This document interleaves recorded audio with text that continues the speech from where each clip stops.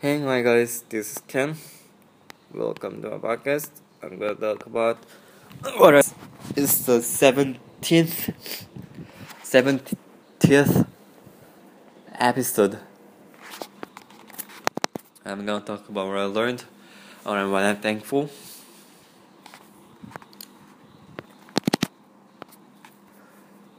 Mm, last last Friday, last Monday, which is 4 days ago, we had the big test, the monthly test in the gym, martial arts gym.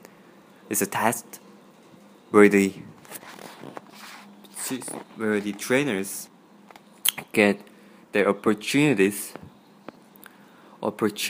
to raise their belt, white, yellow, yellow to yellow, green, yellow, green to green, green to blue, blue to purple, purple to orange, orange to red, red to red black, red black to black, and black. The 14th of black, black with a requirement of 14, get 14 to 13. If anyone who had a test of 14th of the first requirement of the black belt, they go to second black belt, the higher black belt. And that day was the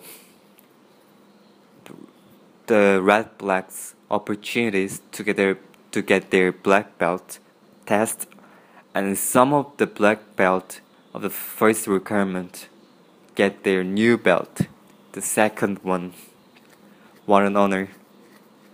It represents the hardships and the trainings that we get through. I don't really remember, but the meaning of the belts are: we start with white, and it became yellow with our sweats, and more it becomes, I don't know about the blue or green things, it becomes red with our blood, and when it dries and time goes on, it becomes black. I heard this was the reason why they have colors in belts.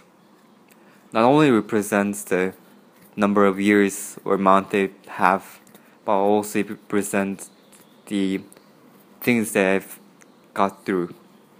This is the learn that I learned from the part of the things that I learned from the test. I'm thankful that I learned it.